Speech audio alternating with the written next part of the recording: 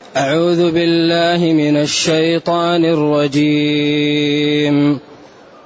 وإن خفتم شقاق بينهما فابعثوا حكما من أهله وحكما من أهلها إن يريدا إصلاحا يوفق الله بينهما إن الله كان عليما خبيرا. واعبدوا الله ولا تشركوا به شيئا وبالوالدين إحسانا وبذي القربى واليتامى والمساكين والجار ذي القربى والجار الجنب والصاحب بالجنب وابن السبيل وما ملكت أيمانكم إن الله لا يحب من كان مختالا فخورا. الذين يبخلون ويأمرون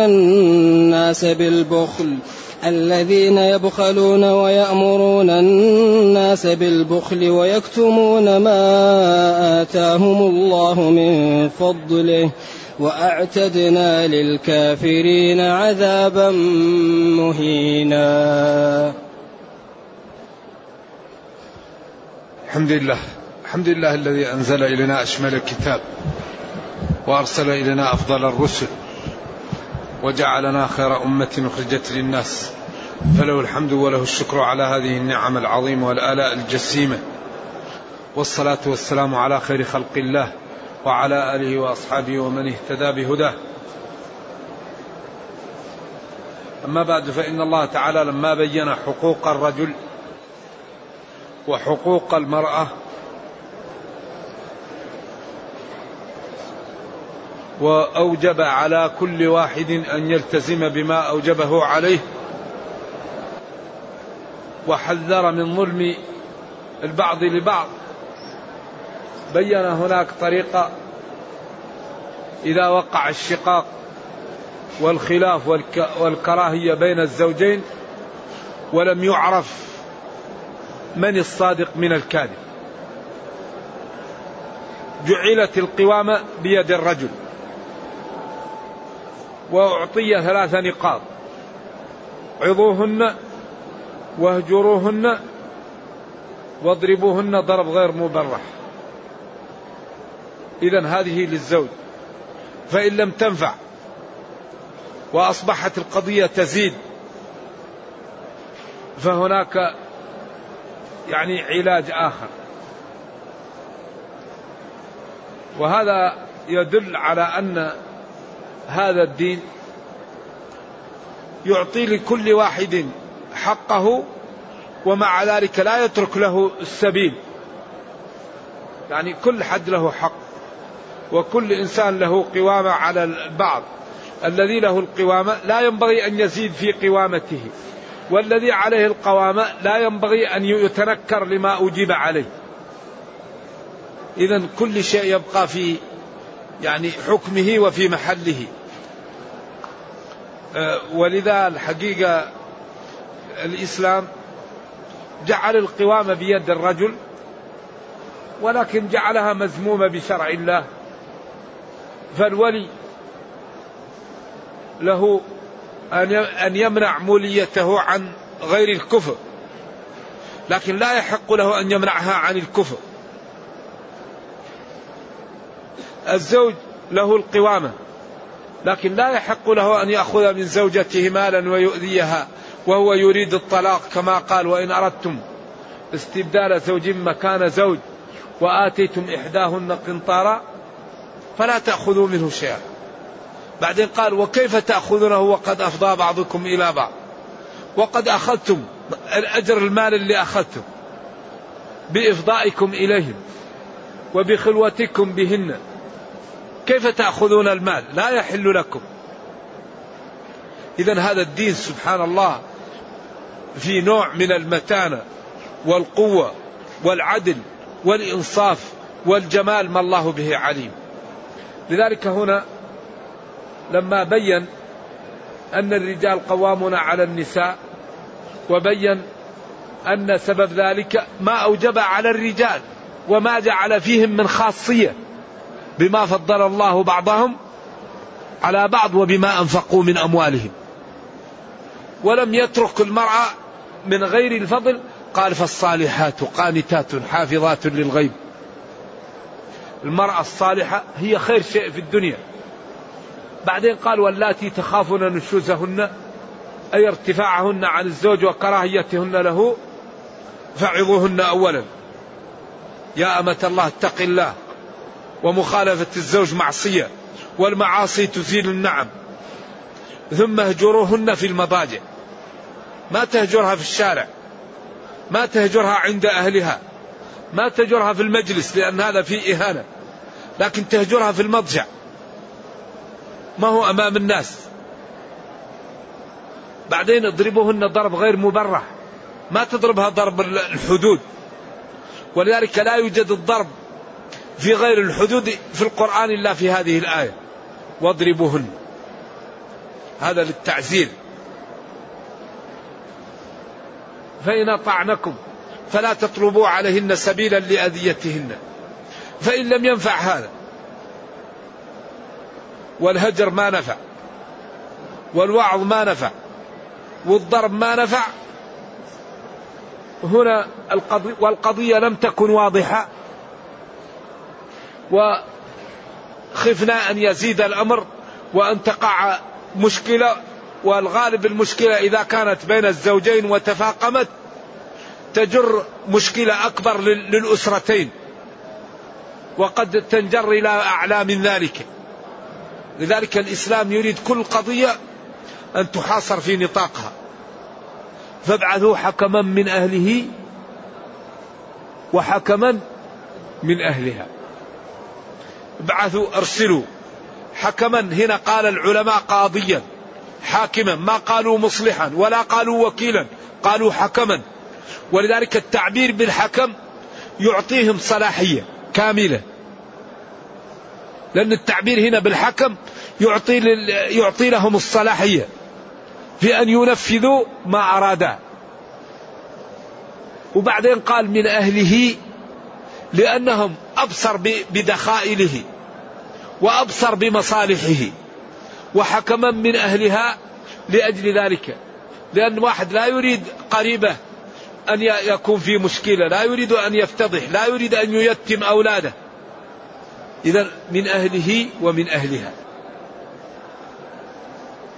قالوا يأتوا للزوجة بمفردها ويقول لها ما الذي تريدين؟ هل تريد الفراق؟ هل تريد زيادة في النفقة؟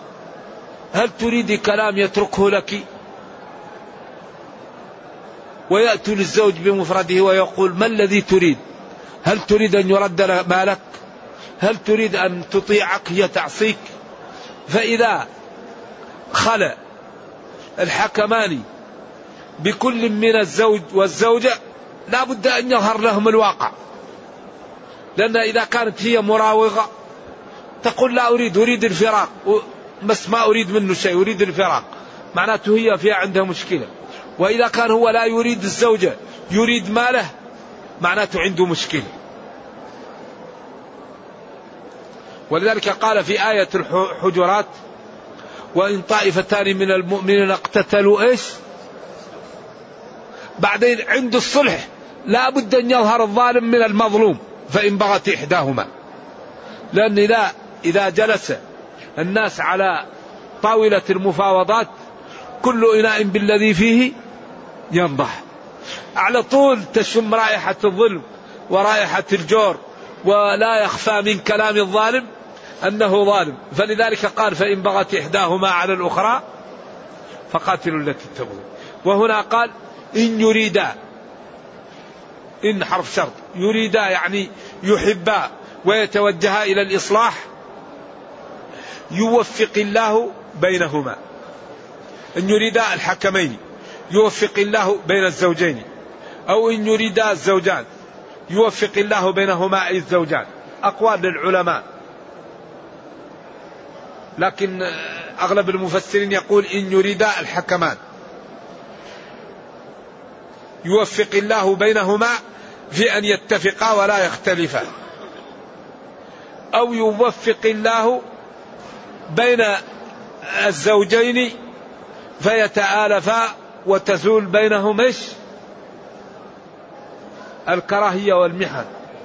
ولذلك أغلب الخلاف الذي يأتي من الزوجين سببه شياطين الإنس، لأن شياطين الإنس أشد من شياطين الجن. شياطين الجن يستعيذ الواحد بالله منهم ويبتعد عنه، إن كيد الشيطان كان.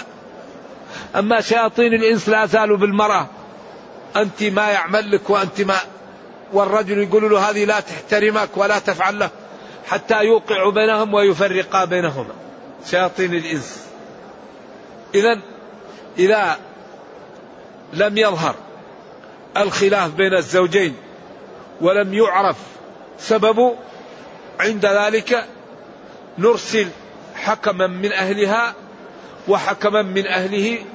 وبعض العلماء يقول هذا ليس بواجب، ولكن الأولى ذلك لأنه أبصر بدخائلهم ولأنه أحرص على مصالحهم. القريب يعرف قريبه وفي الغالب يحرص على مصلحته. أما إذا لم نجد من الأقرباء ما ليس كفءا نحكم الأباعد، ما هو لازم القريب. أما إذا وجدنا من الأقارب من هو تتوفر فيه الشروط، الحكم لا بد أن يكون على علم، لا بد أن يكون على عدالة، يكون عدل، يعني ليس فاسقا، يكون عالما بمواقع الأحكام. فإن أرسل غير العدل لا يلزم أقوالهم. وإن اتفقا على شيء اختلف العلماء، فبعضهم قال إن اتفقا ما اتفقا عليه ينفذ، سواء كان طلاق أو سواء كان مال تعطيه إياها، الذي اتفقا عليه يعمل. وقال أبو حنيفة لا، إن اتفقا على الصلح يكون صلح، وإن لم يتفقا على الصلح لا يكون طلاق إلا بيد الزوج، لأن هذا بيده ولا ينزع منه. والجمهور قالوا ما دام حكما، فالله قال فابعثوا حكما من أهله وحكما من أهلها، ولذلك هم حكمان وما قضى به ينفذ. فذلك إن حكموا بخلع أو بطلاق أو بصلح ينفذ عليهما. نعم، هذا قول الجمهور. وإن كان ابن جرير قال لا، مثل أبي حنيفة. إذن هذا يدل على أن هذا الإسلام جعل للمرأة ذمة وجعل للرجل ذمة، وإن كان جعل للرجل القوامة فحرم عليه ظلم المرأة. وإن لم يتضح لنا الظلم من أي فنرسل لهم من يبحث لنا القضية حتى تظهر. إذن ولذلك قال ولهن مثل الذي عليهن بالمعروف. فالله تعالى أعطى للرجل حقوقا وعوض المرأة بحقوق. ولذلك المرأة صحيح أن القوامة بيد الرجل، لكن أعطاها الله عنها المهر والنفقة والسكنى، وأعطاها أشياء كثيرة، هي لا تدفع أي شيء، كل شيء بيد الرجل. إذن أخذ منها القوامة وعوضها عنها. ولذلك جعل الرجل ينسب له ادعوهم لآبائهم، هذا حكم من الله. ولكن المرأة عوضها، فلم يجب عليها جماعة ولا جمعة ولا مهر ولا نفقة ولا كسوة ولا سكنى، ما أجب عليها شيء، بس تطيع الزوج في نفسها وتحفظه إذا غاب عنها في ماله ونفسها وسره، وتبقى في البيت تطيعه. من العلماء من قال يجب أن تطيعه في خدمته الخاصة، أموره الخاصة تقوم بها. والجمهور قالوا لا، إلا إذا كان ذلك عرفا اتفاق، وإنما هي اسمها زوجة، لا يقال لها إيش خادم، لأن في شيء اسمه زوجة وفي شيء اسمه خادم وفي شيء اسمه أمة. فهي تسمى زوجة. ولذلك بعض العلماء قالوا المرأة الزوجة تخدم، فإن كانت شريفة فيؤتى لها بخادمين، وإن كانت ليست بشريفة يكتفى لها بخادم واحد. هذا عند المالكية، أن المرأة يجب على زوجها أن يقوم عليها، إنما تجب عليها الخدمة. وبعض العلماء قالوا استصلاحا، ينبغي للمرأة أن تخدم زوجها كما أن ينبغي للزوج أن يكرم المرأة ويعطيها المال، وهو ليس بواجب عليه أن يعطيها إلا الأكل والشرب والمسكن، النفقة بس والسكنى، وأن لا يقبح. أما ما يشتري لها من الحوائج وما يعطيها من الهدايا هذا ليس بواجب عليه. كذلك هي تقوم بخدمته وهي ليست بواجبة عليها. فهذا نوع من المكارمة بين الزوجين. وإن تشاحا فهي تطيعه في نفسها وهو ينفق عليها. إذن إن يريدا إصلاحا يوفق الله بينهما. إن يريدا الزوجان أو الحكمان إصلاحا يوفق الله بين الحكمين أو بين الزوجين، لأن إرادتهم للإصلاح تجعل الأمر يستتب ويمشي ولا يقع بينهم مشاكل. إن الله كان عليما خبيرا، عليما بنياتكم خبيرا بأحوالكم. ولذلك أمر بتحكيم الحكمين، وأخبر أنهم إن أراد الإصلاح الله يوفق بين الزوجين أو يوفق بين الحكمين في هذا. ولذلك كل مشكلة تقع بين اثنين لا تحل إلا بماذا؟ إلا بنوع من التنازل. أي مشكلة.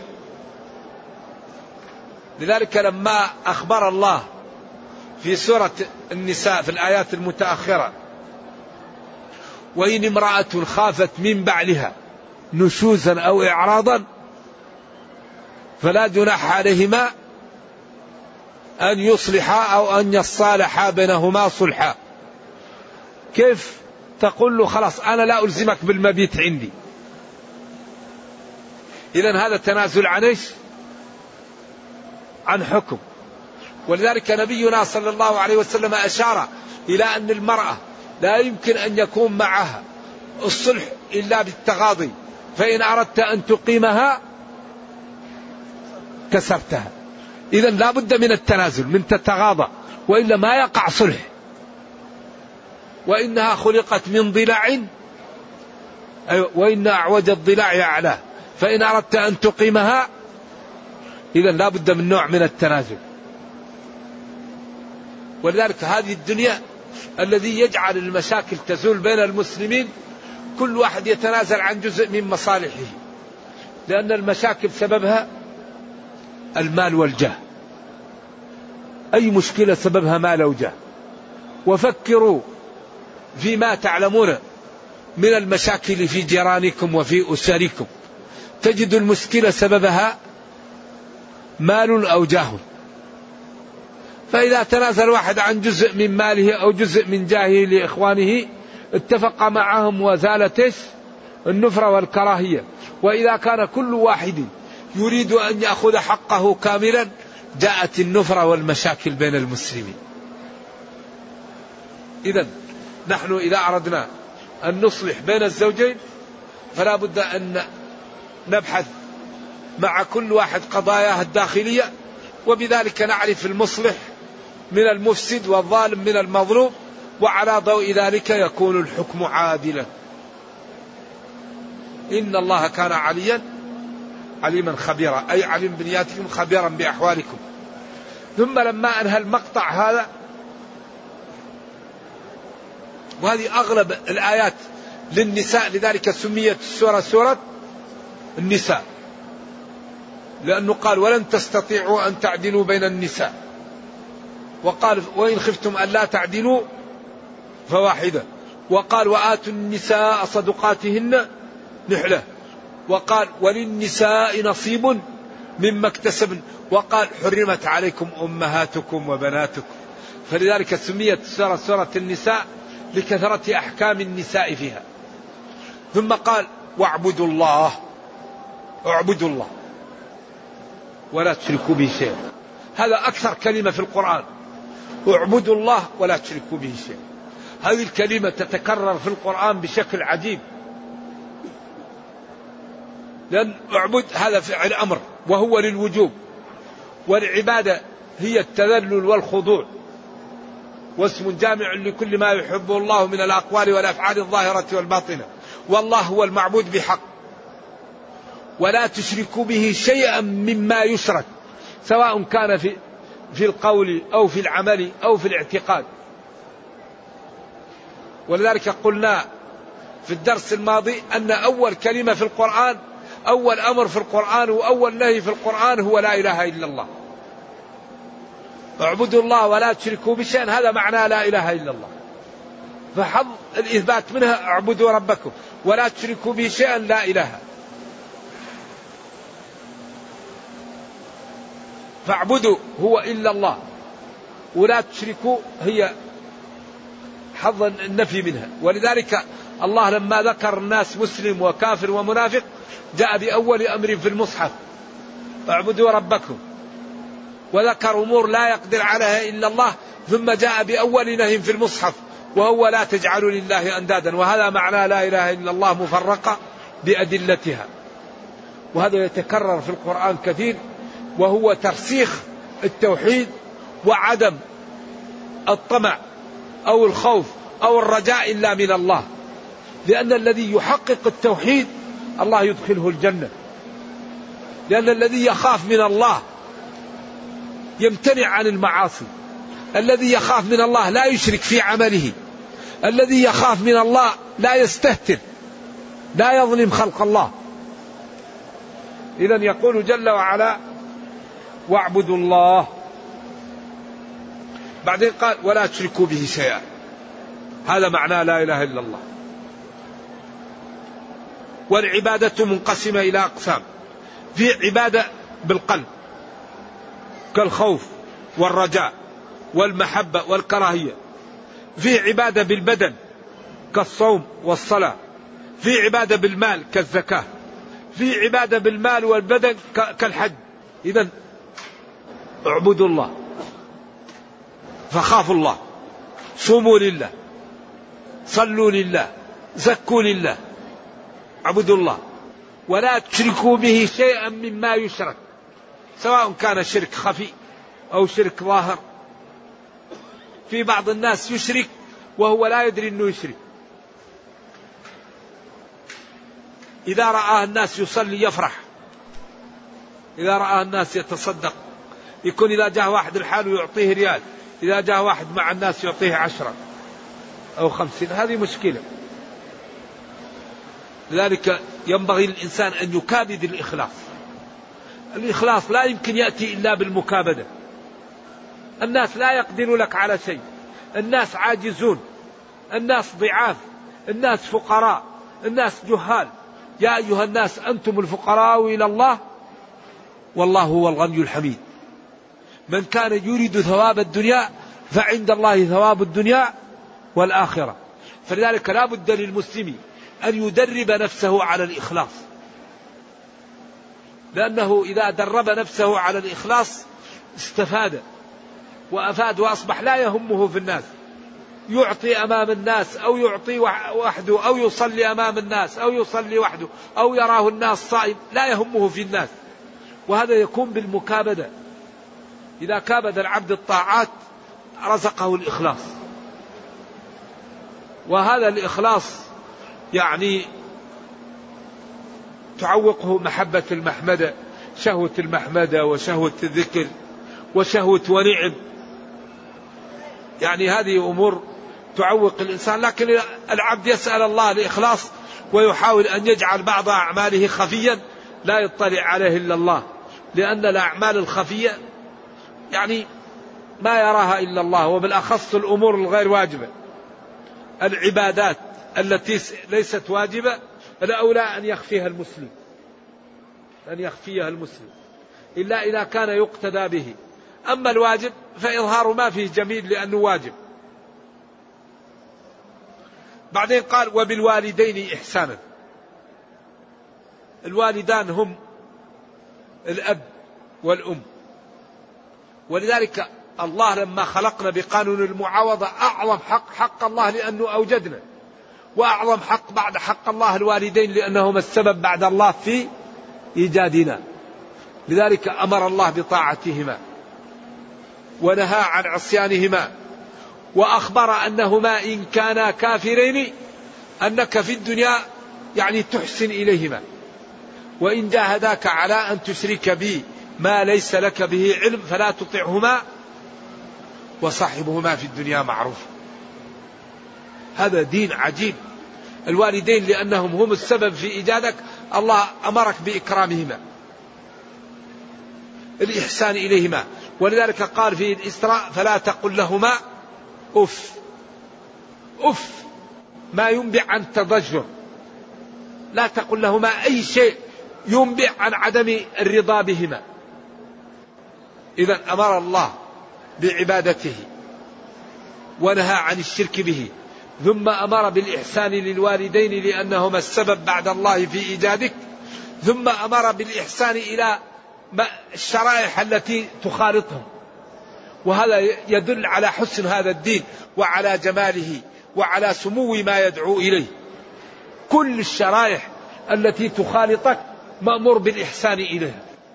إذن المسلم مأمور بالإحسان إلى الناس، لأن المسلم قدوة في الخير. المسلم كل من رآه يحب الإسلام، المسلم كل من رآه يتمنى أن يكون مثله لما يرى فيه من الجمال والحسن والتضحية والرفق. وبذي القربى، وبالوالدين إحسانا وبذي القربى، قرابة الإنسان سواء كان من جهة الأم أو من جهة الأب أو من جهتهما معا. والقرابات المحارم بالنسب هذا واجب صلتهم، أما غيرهم فمطالب بصلتهم. ولذلك من أخطر شيء أن يقطع المسلم أقرباءه. قال له أرأيت إن كان لي أقرباء أصلهم ويقطعونني؟ قال إن كنت فكأنما تسفهم المل الرماد الحار. وقال ليس الكافئ بالواصل، وإنما الواصل الذي يصل من قطعه. ودائما الشيطان ينزغ بين الأقارب، لأن قطيعة الرحم مضرة ومفسدة، فهي تضر الدنيا والدين. ولذلك تجد الشياطين يحاولوا أن يقطعوا بين الأقارب. وقلنا إن القرابة وأن الألفة لا تكون إلا بما لا إلا بالتنازل، تنازل عن بعض الحقوق. لذلك قال صلى الله عليه وسلم للحسن بن علي إن ابني هذا سيد وسيصلح الله به بين فئتين عظيمتين من المسلمين. سيد. لذلك أي ناس الآن بينهم وراثة إذا لم يتنازل بعضهم يذهبون للمحاكم ويتضاربون.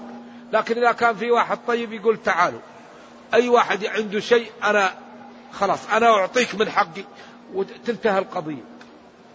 واحد مات وترك 100 مليون، لازم الأولاد يقع بينهم مشكلة إلا إذا تنازل بعضهم. ترك مزرعة، لكن الذي يزيل المشاكل التنازل. والغريب أن الغرب الآن الروم علموا من ظاهر الحياة الدنيا أن القوة لا يمكن تكون إلا بالتنازل والاتحاد. فهم الآن في أوروبا ماذا عملوا؟ عملوا اليورو وعملوا السوق الأوروبية وعملوا الاتحاد وأصبحوا أقوى قوة اقتصادية. والمسلمون في كثير من البلدان كل دولة مسلمة تجاور دولة مسلمة بينهما مشاكل الحدود، لأنهم هم يعلمون ظاهرا من الحياة الدنيا. قال غلبت الروم، وقال في النهاية ولكن أكثر الناس لا يعلمون ظاهرا من الحياة الدنيا. علموا أنه بدون التنازل ما يقوى، فتنازل هذا شوي وتنازل هذا شوي وأصبح قوة. ونحن عندنا كتاب الله تبيان لكل شيء، فحري بنا أن نثوره وأن نعمل به حتى نكون في المكان التي وصفنا الله بها خير أمة أخرجت للناس. إذن والإحسان إلى الأقربات، أقربائك تحسن إليهم، تصلهم، تودهم، إن كانوا بعيد تتصل بهم، وإن كانوا قريب تزرهم، وتتعهد فقراءهم ومريضهم وتصلح بينهم. والجار الجنب، والجار واليتامى والمساكين، هذه ضعاف المسلمين. اليتيم من بني آدم الذي فقد أباه وهو غير بالغ، هذا لأنه ما عنده من يدفع عنه، هذا أمرت الأمة بالرفق به وعدم أذيته والإحسان إليه وعدم نهره وعدم قهر اليتيم. فأما اليتيم فلا تقهر. إن الذين يأكلون أموال اليتامى ظلما إنما يأكلون في بطونهم نارا. وقال هنا وبالوالدين إحسانا وبذي القربى واليتامى. بعدين المساكين جمع مسكين، والمسكين والفقير قريبان من بعض جدا. بعضهم قال المسكين أحسن حالا لقوله أما السفينة فكانت لمساكين فوصفهم بالمسكنة وأثبت لهم سفينة. وقالوا الفقير هو الذي ظهرت فقرات ظهره لشدة الجوع. وقول المسكين هو الذي سكن لا يستطيع أن يتحرك لفقره، خلاص جاع وتمسكن حتى أصبح يسكن في محل واحد. إذن الفقير أحسن حالا من المسكين. ومنهم من قال المسكين أحسن حالا. والذي يظهر أن الفقير أشد حالا، لأن الله قال إنما الصدقات للفقراء، بعدين قال والمساكين، بعدين أضف عليها أما السفينة فكانت لمساكين، وبعدين قال صدقة تؤخذ من أغنيائهم فترد إلى فقرائهم. هذا الدين دين عجيب. شوف يرعى الفئات الضعيفة، يرعاها ويجعل الأجر فيها ولا يتركها تضيع. إذن الإسلام سبق كل النظم بحقوق الإنسان، بحقوق الضعاف، وبحقوق حتى الحيوان. ولذلك نحن لا بد أن نظهر للعالم جمال هذا الدين، نهتم ببرامج نوضح فيها جمال الدين وما لا يدعو إليه، وخطورة الظلم وخطورة العدالة، حتى تفهم الناس هذا الدين وتدخل فيه. ما يكون ديننا يشوه ونحن ساكتون. النشر بكل أنواعه يشوه الدين والمسلمون ساكتون، هذا لا ينبغي. ينبغي أن يكون فيه ناس من المسلمين يهتمون بإظهار جمال هذا الدين. حقوق الإنسان، حقوق الحيوان، حقوق الوالدين، حقوق المساكين، حقوق الأقارب، حقوق الأيتام. هذه الآية اعبدوا الله وبالوالدين إحسانا وبذي القربى واليتامى والمساكين والجار ذي القربى. جارك القريب منه. والجار الجنب للعلماء فيه قولان: جارك ولكن لا تربطك به نسب، والجار القريب الذي هو جارك وله قرابة، أو جار القريب من البيت والجار الجنب البعيد من البيت. أقوال للعلماء. والجيران ثلاثة: جار له رحم ومسلم، له ثلاثة حقوق: حقوق الجار والقرابة والإسلام. وجار مسلم له حقان، وجار كافر له حق واحد وهو حق الجار. إذن الإسلام يأمر بإحسان على الناس، افعلوا الخير. حتى الكافر إذا كان جارك أنت تحسن إليه حتى يحب الدين ويدخل في الإسلام. والله جعل جزء من مال المسلمين العام لإدخال الناس في الإسلام. قال والمؤلفة قلوبهم. وحرم ظلم أهل الكتاب وجعلهم أنهم لا يجوز أن يظلموا، ومن سرق مال أهل الكتاب تقطع يده. ولذلك أبو حنيفة قال يقطع مال يده على ماله كذلك يقتل به. الجمهور قالوا لا، لأن الكفر عجز حكمي ولكن يعذر ويعاقب أشد العقوبة. إذن هذا الدين دين عجيب فيه من النزاهة والعدالة والنبل والحسن ما لا يعلمه إلا الله، فحري بنا أن نعطيه الوقت وأن نفهمه. والصاحب بالجنب، صاحبك الذي في جنبك سواء كان الزوجة أو الصديق في العمل أو في المكتب أو في الدراسة أو في السفر. إذن هذا الإسلام يدعوك لأن ترفق بجميع الخلق، يقول لك خليك طيب مع جميع الشرائح التي تخالطها، سواء كان والدين، كانوا أيتام، كانوا مساكين، كانوا أقرباء، كانوا جيران، كانوا رفقاء في الطريق. ما أجمل هذا الدين وما أحسنه وما أنجعه لحل مشاكل أهل الأرض. إذن يقول وابن السبيل، وابن الطريق المسافر، لأن المسافر هو ابن للسبيل للطريق، ما عنده أحد يأوي إليه إلا الطريق. ولذلك هذا الإسلام رفق به فأعطاه مما لا من الزكاة، وجعل الإحسان إليه من الدين والرفق به حتى يتبلغ ولو كان في بلده غنيا. ولذلك قال إنما الصدقات للفقراء والمساكين والعاملين عليها والمؤلفة قلوبهم وفي الرقاب والغارمين وفي سبيل الله وابن السبيل. وهنا قال وابن السبيل، وهو المسافر الذي نسب للطريق لأنه لا أحد له في هذا البلد ولا علاقة له إلا بالطريق التي يسلكها لتوصله إلى بلده أو إلى حاجته. وما ملكت أيمانكم، لأن هذه من المشاكل الذي يطعن على الإسلام فيها. من أكبر النقاط التي يطعن فيها الغرب على الإسلام الرق. والرق في الإسلام عجز حكمي يقوم بالإنسان سببه الكفر. فالله تعالى أرسل الرسل وقال لهم بلغوا دعوتي لخلقي، من أراد أن يدخل في هذا الدين فحيهن، ومن أراد أن لا يدخل فلا بد أن يدعن لنظام الإسلام ونؤمنه في نفسه وماله. فهؤلاء قاموا ووقفوا في وجه دعوة الله ومنعوا الناس أن تصلهم الدعوة، ومنعوا أن توصل الدعوة إلى الناس وأن يدعنوا إلى الله. فالله تعالى لما مكن رسله وأتباع رسله من هؤلاء خيرهم فيه بين السجن المؤبد وبين القتل وبين الفداء أو المن، حتى إذا أثخنتموهم فسدوا الوثاق فإما منا بعد وإما فداء حتى تضاع الحرب أوزارها. فخفف الحكم بالإعدام بالسجن المؤبد بغير الأعمال الشاقة. وهذا هو إيش؟